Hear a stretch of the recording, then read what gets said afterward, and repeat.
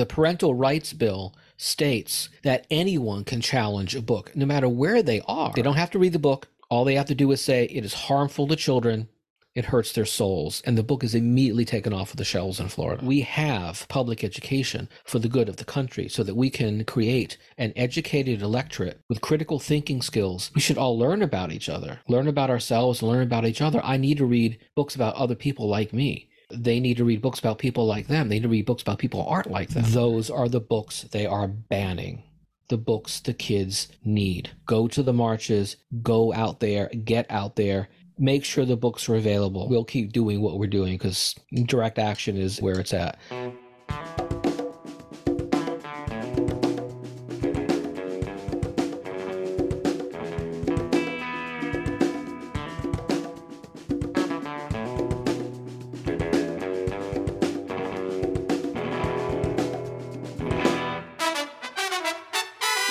Welcome to episode 145 of the Refuse Fascism podcast, a podcast brought to you by volunteers with Refuse Fascism. I'm Sam Goldman, one of those volunteers and host of the show. Refuse Fascism exposes, analyzes, and stands against the very real danger and threat of fascism coming to power in the United States. In today's episode, we share an interview with Adam Tritt, founder of Foundation 451, named after Fahrenheit 451, a dystopian novel by Ray Bradbury. Foundation 451's goal is getting banned and challenged books back into the hands of students. But first, thanks to everyone who goes the extra step and rates and reviews the show on Apple Podcasts or wherever you listen. Here are two sweet reviews from this past week on Apple Podcasts. Keemish Squeamish gives the show 5 stars, titles the review a very important podcast, and writes, quote, "Every episode is crucial to my understanding of the alarming scope and depth that fascism has and is poisoning our society," end quote. And Pat73 gives the show 5 stars, titles the review Epic AF, and writes, quote, "Thank you for being so engaged, going the extra mile, and giving voice to this existential threat and trying time. Prayer hands, peace sign, heart emoji," end quote. Thanks for those reviews, y'all. If you appreciate the show and want to help us reach more people who want to refuse fascism, be a gem and go write a review and drop 5 stars wherever you listen to your pods. Please tell the people out there in podcast land why you listen, and they should too. Subscribe, follow, so you never miss an episode, and of course, keep up all that great commenting and sharing on social media. I'm eager to share the interview with Adam, but there are just a couple newsy things I need to touch on. So, after callously using abortion rights to minimize Democratic losses in the midterms, Biden's State of the Union called for immediate action for abortion rights and delivered a passionate case on the devastation already brought to bear in the 7 months since women have become second-class citizens. No! Fuck no, not at all. As we stand within weeks of mifepristone and abortion medication being banned nationwide and the most common method of abortion becoming obsolete, yes, in blue states too, abortion rights got less than a minute in Biden's State of the Union. I highly recommend reading Jessica Valenti's essay on this, linked in the show notes, and just altogether subscribing to her Substack. We will be talking much more about the dangerous looming ban on medication abortion in coming episodes. Meanwhile, Trump congratulated the House Republicans on their congressional hearing into Hunter Biden's laptop. In reality, the contents of the laptop were inconsequential at best, but in the fascist alternate fact universe, this little machine means so many different things. Vindication of Trump's righteousness in his first impeachment trial, proof of the absolute evil that resides in the hearts of their enemies, quote-unquote hard evidence against the Democrats, which big tech and the mainstream media and the deep state is doing everything to quash, implicating all the institutions they love to hate, justifying burning them all down for fascism. And now that the Republicans have the House, all of that has gone beyond Fox News talking heads into official congressional hearings with potentially very real consequences. In today's interview, we bring you to the Fascist Republic of Florida, where on top of Don't Say Gay and Stop Woke, last month, Governor Ron DeSantis and the Florida Department of Education imposed sweeping bans on books in public schools, both in libraries and in classrooms, with the threats of felony prosecution. It's commonplace to see classroom libraries emptied, bookshelves covered. What books can stay and what books go is still being hashed out. But what is clear, what happens in Florida doesn't stay in Florida, nor is it meant to. The attacks on education, on books, the erasure of Blackness, the censoring of history, just like the attacks on abortion rights, trans rights, and voting rights happening right now in Florida, aren't designed to stay within its borders, and they're already spreading. As Moira Dunnigan for The Guardian reported, quote, in mid-January, DeSantis' Department of Education issued new guidance to educators, saying that all books that have not been approved by a state-compliant censor, euphemistically termed a school media specialist, should be concealed or removed from classrooms, because the law deems some books pornographic or obscene. It also creates the possibility that teachers who provide books that feature LGBT content to students could be given third-degree felony charges. The guidance prompted teachers in several populous counties to remove books from their classrooms altogether. Photos of bare shelves in classrooms went viral. Other teachers hid the books from students' view, draping them behind ominous curtains of paper. There were reports of children crying and begging for their books back, end quote. Judd Lugum reported in his Substack, Popular Info, that they're expanding the Stop Woke Act and Don't Say Gay to library books. He writes, quote, Duval County Public Schools, which includes Jacksonville and the surrounding area, has enthusiastically embraced the task of complying with DeSantis' new mandates. Unlike many counties, Duval County Schools initiated a review of books in Duval County schools months ago. So what's happening in Duval County may be an early indicator of what's coming for the rest of the state, end quote. Many of these reviews, these challenges really, involve books that were part of the Essential Voices Classroom Libraries collection, a collection that delivers diverse books to classrooms and was purchased by the district in 2021. Books where students see themselves in what they read and learn about others. And lest you forget, DeSantis also announced that he would ban the AP African American Studies course, saying it violated his Stop Woke Act and was pushing an agenda on our kids. The College Board, which is responsible for AP courses, almost immediately caved. Its implications are nationwide. Their revisions eliminated instruction in the work of Black feminist thinkers, Bell Hooks, Angela Davis, Audre Lorde, and make the study of the Black Lives Matter movement optional. What has been added, you might wonder? Well, now the course encourages research into Black conservatism. In a statement made on Saturday, the College Board says, quote, we deeply regret not immediately denouncing the Florida Department of Education's slander magnified by the DeSantis administration's subsequent comments that African American studies lacks educational value. Our failure to raise our voice betrayed Black scholars everywhere, end quote. And this fascist assault is not limited to K-12 education, as DeSantis has announced an extensive agenda to remake the state's public universities to ensure higher education, quote, is rooted in the values of Western tradition, end quote. This includes tighter control on faculty hiring and prohibitions on diversity, equity, and inclusion programs. With that, now here's my conversation with Adam. So a couple weeks ago now, I shared in, I think it was the intro commentary, maybe it was in the outro, I was giving shout outs to groups in Florida that were taking action. And I mentioned a mock book burning protest that was organized in Melbourne, Florida. And one of the groups that participated was Foundation 451. And I am so excited to bring my listeners the founder of this group and a key organizer of this action to talk a little bit more about what's happening in Florida and the action that people can take to support teachers, students, literacy, justice, democracy. And I am really happy to welcome onto the show Adam Tritt. Welcome, Adam. Thank you. So before we get into it, can you just start off by telling us a little bit more about yourself? You're a teacher. How did you get involved? That happened the middle of May last year, 2022, when I was told via email that I needed to do three things. One was I needed to take an inventory of everything I was using in my AP English class and send it via email to the Department of Education so that it could be scrutinized by the governor. I said no.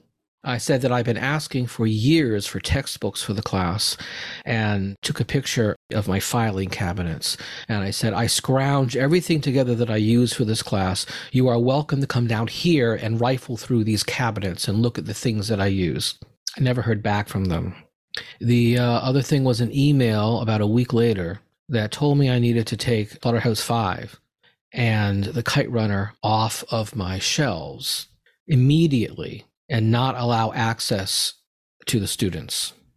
And this is a book that I had used for my AP classes, the Slaughterhouse-5. I didn't actually use Kite Runner, but don't tell me I can't use a book. So I had to remove those books. I had a whole class set of Slaughterhouse-5 that we were about to get into for the last little bit of class that we had before we broke. I removed them from the shelves. Then I went to the book room and I took all the other copies of Slaughterhouse-5. And I stored those in my room too in case they were going to get weird about it, and consign them to the furnace as has been done with that book before. Well, we don't actually have furnaces. It's Florida, but, wood chipper. That's what the impetus was. In a state where they continuously tell us how important it is to pay homage to, be thankful to our veterans, they had me take a book by an awarded combat veteran who had survived the firebombing of Dresden and wrote about first person about his experience and his mental break, which is what Slaughterhouse-5 really is. It's a first person narrative. Names are changed, but it's his first person narrative. And I'm supposed to take it off of the shelves because children aren't supposed to learn about war. And really what it is, they consider it to be anti-Christian, because he discusses the complicity of Christianity in war and satirizes Christianity. They don't like the fact that the soldiers curse when they're shot, because they should just politely grab the affected area and mumble something about, I don't know, oh my goodness, I do believe I've been shot. Yikes. There's a sex scene in it they don't like. I'm not sure what would a young soldier traipsing without shoes through the snow dream about when he falls into the snow. And there's a crudely drawn picture of breasts. Heaven forbid. Yes. So it had to come because no high schoolers drawing that in their notebooks, no high schoolers drawing it on their desks or on the lockers. No, it's not there. Kite Runner, of course, has one paragraph where the main character is raped. That is the prime mover in the story. Yeah. But to hear them tell it when they went to the school board, the book is nothing but rape scenes from beginning to end, and is absolutely prurient, and it's pornographic. Sorry if you find that scene pornographic. You need help. You need to seek therapy. Yeah. Those books had to come off the shelf. I stewed on that for a little while. Unfortunately, my wife was out of town for 2 days, so I was left unsupervised. And when she came back, I had already hatched a plan for giving these books out over the summer at a festival or two. I asked over Facebook, I need to raise $500. I'll buy them myself if I need to, but I'm a teacher. Please send me a few bucks here and there, or buy some books and send them to me. I'm happy either way, but I'm going to give these books out just because someone needs to give these people the middle finger. I have a long history of direct action, starting with Earth First in my earlier days. Obviously, I've had quite a few earlier days at this point. And I thought, well, I have an idea what to do. I can do this. Within a week, we had a few $1,000. Within a month and a half, we were like $20,000. And June 2nd, we had our first event, and we gave away 67 books, if I recall. And it's just grown from there. We gave out 120 some odd books at a 5K, and 320 books, I believe, at Pride. 100 some odd books at Juneteenth. 170 books at a Caribbean Heritage Festival. People are hungry for these books. They don't know they exist because largely they're not in the schools anymore. And a third of the students here don't have internet access. They're also attacking the libraries, so you can't really find them in the libraries much of the time either. Cute little ploys like checking the books out and then never bringing them back again. So the book is technically on the record as being there, so they can't purchase another one, but the books don't exist. That's how we got started. It's so righteous what you and the people who you're collaborating with are doing, and a model for so many more people to be taking action. I'm a teacher in Philadelphia. Mm-hmm. And when I was talking... I love Philly. Yeah. I really do. I know it. I see what's happening just north of you in Bucks. It's ugly. And it's right outside of the city. They're not the only place. I talk to my friends who are just in this Philly bubble, and it's outside of our cozy home, what's happening across the state.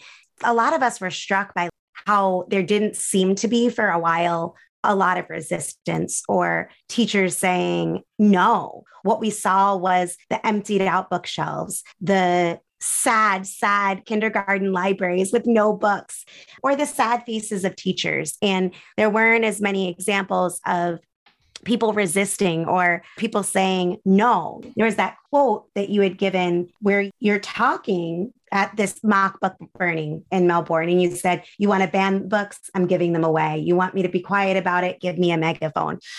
I think that spirit of refusal to comply really, really needs to spread, especially when it's happening in schools and our children are watching and seeing how we respond. It's really just oppositional defiance disorder on my part, but it's a good excuse for me. Well, it's a good way to channel it. It's a socially acceptable way to channel it for at least half of the people here. Exactly. Not the ones with power, though. No, they're channeling it negatively and doing great harm. But I just wanted to step back for a minute. When people are looking at these pictures that they see online of the books taken off the shelf, if they're taking a look and seeing the piles of books that have been confiscated or not confiscated, but logged, I guess, for being challenged. Right. Hundreds and hundreds of books, I think thousands of books actually, that have been marked and deemed verboten. What is this about? There's what it's really about, but there's also what is this part of? Why is this happening? What compelled both your administrator to say you needed to take these books away, and what is happening recently in the past few months in Florida as it relates to the attacks on education? I don't really feel the answer is complex, but the question was complex. There were several parts to it. So I'd prefer to take it one part at a time. What is instigating this across the United States and not specifically in Florida is wanting to make a particular portion of our population disappear. I will state that I am of the opinion, though I believe this to be true. This is their opinion. I believe this is their thought process. It's okay if you're Black as long as you understand that you have to strive to be like the white people. And it's okay. We understand that you might be gay. Just don't be gay. Be like the white heterosexuals. And if you hide it, it's fine. Don't let it out. You must emulate the white heterosexuals. And then you're fine. So they want to make these people disappear. A good way to make something disappear is to take away the representation. Take away anything that could wake a student up. And in this way, they will also be shoring up their voting base. I know students do not know these books exist because, if you don't have internet access, even if you do, you don't get on Amazon and say, I wonder what books might strike me as being necessary for me to find who I am. There's no button on Amazon for tell me who I am. I'll give you 2 short stories. By the way, parents are always there when we give our books away. One of their battle cries was parental choice, parental choice. So they come to our tables and they watch us, and the parents come up with their kids and they choose the books together and they scream, that's pornographic, that's pornography, that's pornography. Even a book like Feminist Baby, because this feminist baby doesn't like pants. And you 1-year-old baby button, that's sexualizing children. Like, really? You think so? I think you should seek professional assistance. If you believe a 1-year-old baby butt is sexualizing children, we're not the ones with a problem. Right. You are the one sexualizing children. Yes. If every representation of someone without some clothes on is sexual, then you need help. and they trot out the same little pictures or little frames. And I discussed with them Miller versus California in 1973, Tall Tree School District versus Pico in 82, which says students have First Amendment rights to books that go against the common thoughts of the community. So they have access to these ideas. The community doesn't have to agree with the book for it to be within First Amendment rights. The 73 decision that has created the Miller test. It's where we get Potter Stewart, the Supreme Court Justice. This was a right-leaning court with Berger as the Chief Justice. Potter Stewart is paraphrased, mind you. It was much more legalese than this, but he is paraphrased as saying, I don't know how to define pornography, but I know it when I see it, and this isn't it. So according to the Miller test as defined by that court, if the book has value, as literary or as science or as art, or because it's not confined just to literature, outside of the one passage or the passages that have to do with sexuality, it passes. If the passage itself is necessary for the book, part 2. Part 3, the passage nor the book itself is designed to excite or titillate sexually, then it is literature, not pornography. And certainly The Kite Runner passes that. Feminist Baby passes that. The Handmaid's Tale passes that. They come over to the tables and they see that parents are there and they scream pornography. And then I will walk up to them and I'll say, you said the problem was parental rights. These parents are here with their kids. It is their right. I'm giving you what you want. Yeah. Go away. They do not like that. By doing this, they are shoring up their voting base. They are giving their voting base something that they can latch onto and feel that this is being done for the good of God and country, for whatever else it is that they pretend to actually believe in hypocritically. They're giving them this, and they're going to vote for them because they've done this. They want to claim that they are going to come into office and get rid of CRT. Well, done, because it was never there. But they claim it's done. Voila, they have voters. That's the second reason they do this. Black people don't have to go away. Gay people don't have to go away. They do have to be quiet, and they have to act like they are or wish to be. Acknowledge that white heterosexual is the way they're supposed to be. Just be quiet about who you are, and then make sure you vote for the right people. That's why I feel this is being done. It doesn't save children. Or to quote, the main reason they give for getting rid of these books is it damages children's souls. They don't have to read the book. All they have to do is say it is harmful to children. It hurts their souls. And the book is immediately taken off of the shelves in Florida. Who is deeming what hurts children's souls? Any individual. You don't have to be a parent. You don't have to even be in Florida. The Parental Rights Bill states that anyone can challenge a book, no matter where they are.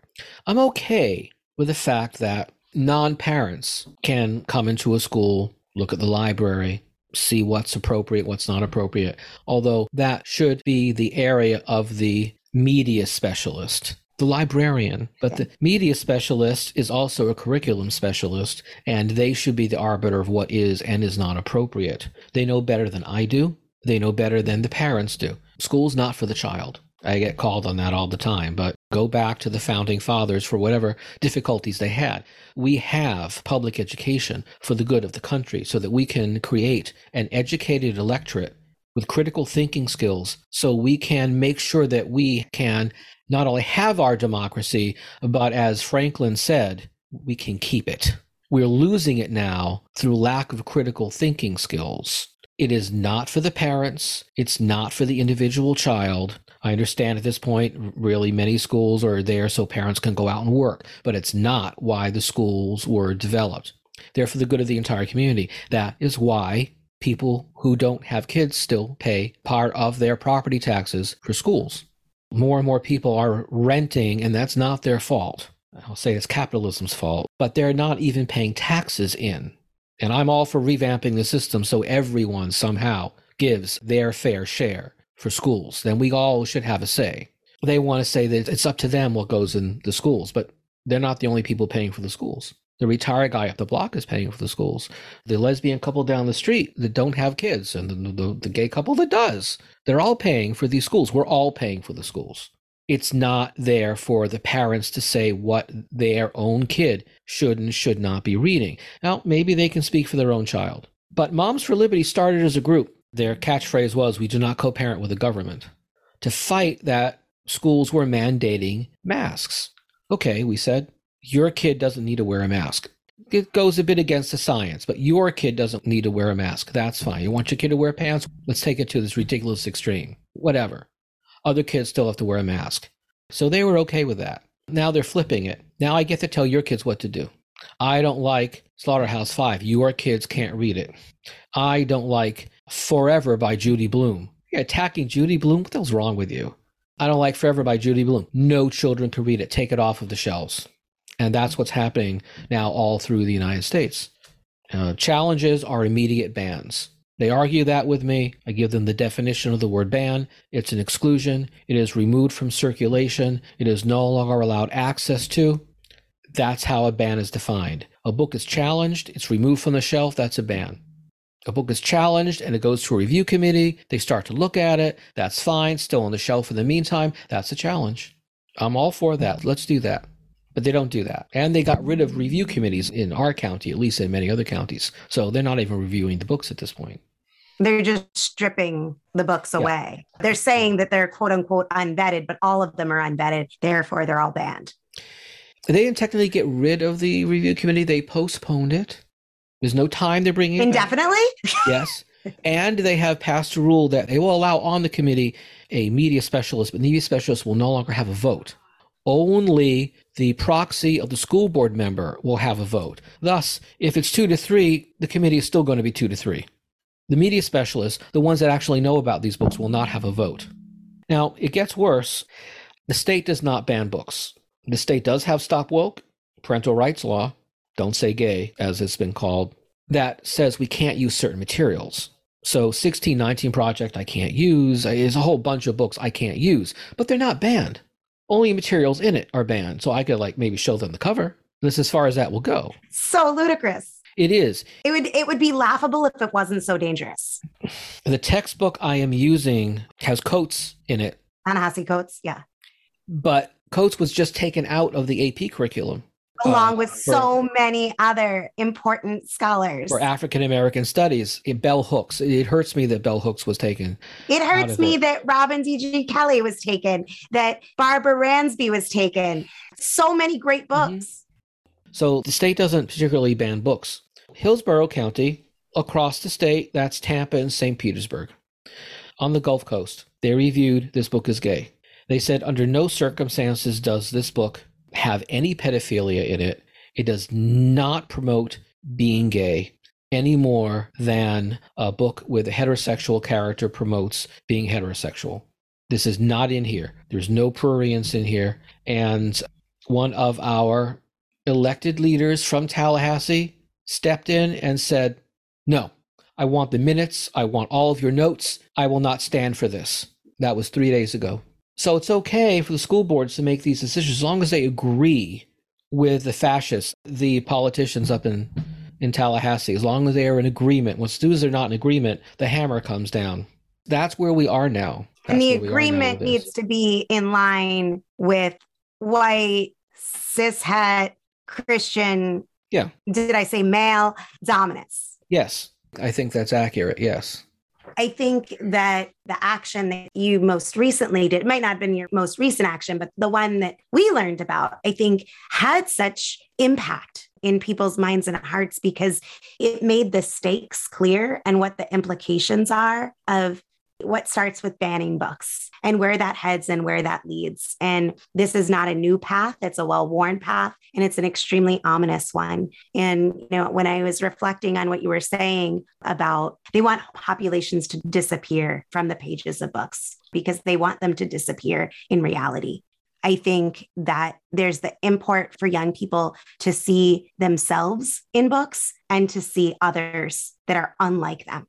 how we build empathy through the most empathetic people. I always think are the deep readers of fiction that have windows into all these different people's lives that are nothing like themselves. It's why people can learn about things that are outside their neighborhood or outside their block. They can also envision a different way that the world can be. We often think about like the stripping away of history and the indoctrination of children in lies, which is true. It's absolutely true and horrific. There's also the stripping away of imagination and the envisioning worlds that could be just. Well, we know that the less fiction we read, the less compassionate we are, the less we can understand where other people are coming from. And it's vitally important in a pluralistic culture, as pluralistic as ours is, that we understand where other people are coming from. On my way to New York to be on the Tamron Hall show, I read, because I was going to be on with Johnson, All Boys Aren't Blue. And I thought, oh crap, one of the books I haven't read yet. So I read it on the way. It's a wonderful book. It reads so smoothly. I also want to talk about their writing style, first of all, which is reads so smoothly, so calmly. It's a joy to read. But what they're talking about is not necessarily joyful. And I realized that some of their experiences, first-time experience, other people have had experiences like that. Gay, straight, otherwise, the experiences have been similar. Experience with abuse, harassment. Okay, I recognize those. It doesn't matter that Johnson is gay and that I'm not. I recognize this experience. Now, let's say I didn't understand that we're all the same. This would help me understand that. This would help anyone understand we're not all that different. And why shouldn't a white kid learn about black kids like that? Or a black kid learn that they're not the only person having this experience? We should all learn about each other, learn about ourselves, learn about each other. I need to read books about other people like me. They need to read books about people like them. They need to read books about people who aren't like them. So we realize that there are differences, and those differences can be celebrated. There are similarities, and we're not that different. We'd be a better country. Again, that does not help promote an atmosphere of us and them, and divisiveness helps create fear. Fear generates votes. So it's necessary to keep us divided and factioned. And it's certainly working. The country is balkanizing, as you are aware. And I think even beyond votes, although I'm not discounting that element, it's true. I think that there's also the reality that if you want people to go along with the shredding of civil rights, the shredding of democratic rights, you can't have them in the pages. You can't promote and propel genocidal white supremacist program and have books and ideas that celebrate Blackness and anti-racism. You can't go after in the most vicious ways against women, against LGBTQ people, and have classrooms rich in examinations of issues around identity and patriarchy. So I think that this is part of the stew, as I call the fascist laboratory that is Florida under Ron DeSantis' tutelage. It's the stew that he's soaking folks in. There's a beautiful book. It's in a bin ready to go out to the next distribution called Fry Bread. We try to make sure everyone... It's so good. It's so good. I have it in my classroom. Yeah. So you understand, you know the page that got it banned. As you know, fry bread is smell, fry bread is history, fry bread is taste, fry bread is heritage, and the one page, fry bread is our story or something like that. The strangers on the land, the having to make do with foods that we have never had before, having to adapt. Oh, colonialization? Oh, we can't have that. Ban that book. You have given out how many, do you estimate, books? As of yesterday, 1,228. Amazing. We're just getting started. Someone gifted us with a trailer yesterday. My home was full of books. I mean, other than my own library, our home was full of books. We couldn't get down the hallway. It's a 900 square foot home, and 600 square feet of it was books. So now they're in the little trailer. That sounds like my dream home. Except they're all in crates Oh, and boxes because they come from purchases, from the money that's donated. They come from the publishers. They come from authors. They come from bookstores that send them to us. Whole classroom libraries are sent to us now because the laws are so vague. Teachers don't know what they can and can't teach. So they're completely getting rid of the classroom libraries and sending them to me to give away. And we do. We keep the banned books. The non-banned books we distribute to little free libraries. So we make sure they all go to where they need to go to if anyone wants to donate. The libraries, we have a program here called Little Black Book Club. So books with Black authors, Black characters, they go to Little Black Book Club, and they're given out several times a year. So we make sure they all get to good homes. But they were all transported around in my tiny little Kia Soul. I have a black soul, as many people will tell you, and they're transported in that. And we added the roof rack, and we added the tray on the back, and then it was like, oh, no, we can't do this anymore. It's taking me an hour to load the car, and we're driving 25 miles per hour to make sure things don't fall off. So we were gifted a trailer yesterday. that's incredible. What can listeners do to join your efforts? They can send books, and we are certainly not too proud. I've been taught this. You can't be too proud to ask for money. It's how we function. We want to end up with a bandwagon, BANNED wagon, eventually with a mobile library so we can do quick in and out things like setting up outside the yearly Moms for Liberty meeting. There are children's homes, orphanages with 8, 10, 12 kids. They want us to come there, and we want to. With something like that, we could do that. We could just come and we're already set up. That's a long-term goal. Money. We have a GoFundMe. We have a PayPal. That's how we operate. There's no salaries. I mean, this is a full-time job on top of my full-time job. My wife's a church administrator. By the way, most of our Little Free Libraries have been set up at churches. It really is not a religious thing, as they might have you believe. It's a hypocritical thing, maybe an evangelical thing, but it's not a church or religious thing. We use money to set up little free libraries. Sometimes we build them ourselves. Sometimes we purchase them. We set them in the ground. We stock them. That's another thing that we do. And all of this is done with donations. And for people in Florida who want to volunteer, help with distribution, they should go to your website? Absolutely go to our website. We are building the website now. They can go to the website. They can go to our Facebook site as well. They can certainly get in touch with us that way. And is there anything else that you feel that people should be doing right now to stand up against? I would say go to what's your going school board on? meetings. Moms for Liberty states that we are doing this the wrong way. We should be going to school board meetings. And we have video. We are at school board meetings. We are there. This is all baloney on their part. I believe they should be voting. Unfortunately, our last election here was an extremely small turnout. When you consider the small turnout and then you look at the individual races, 6% voted in the school board races. We voted in 2 Moms for Liberty and a member of the Proud Boys. We now have a 4-1 majority in their direction, in most cases, a 3-2 in some cases. 6% voted. I know people who didn't vote. I want to wring their necks. They want to complain, but they don't vote. Voting is certainly not all a person should do. Thoreau told us that vote with your whole person, not merely a slip of paper. So I would say go to the marches, go out there, get out there, make sure the books are available. You want to buy some of these books? Buy some of them, bring them to a children's home, orphanage, bring them there. They need the books. Go to your local library and offer to purchase books for them to put on the shelves.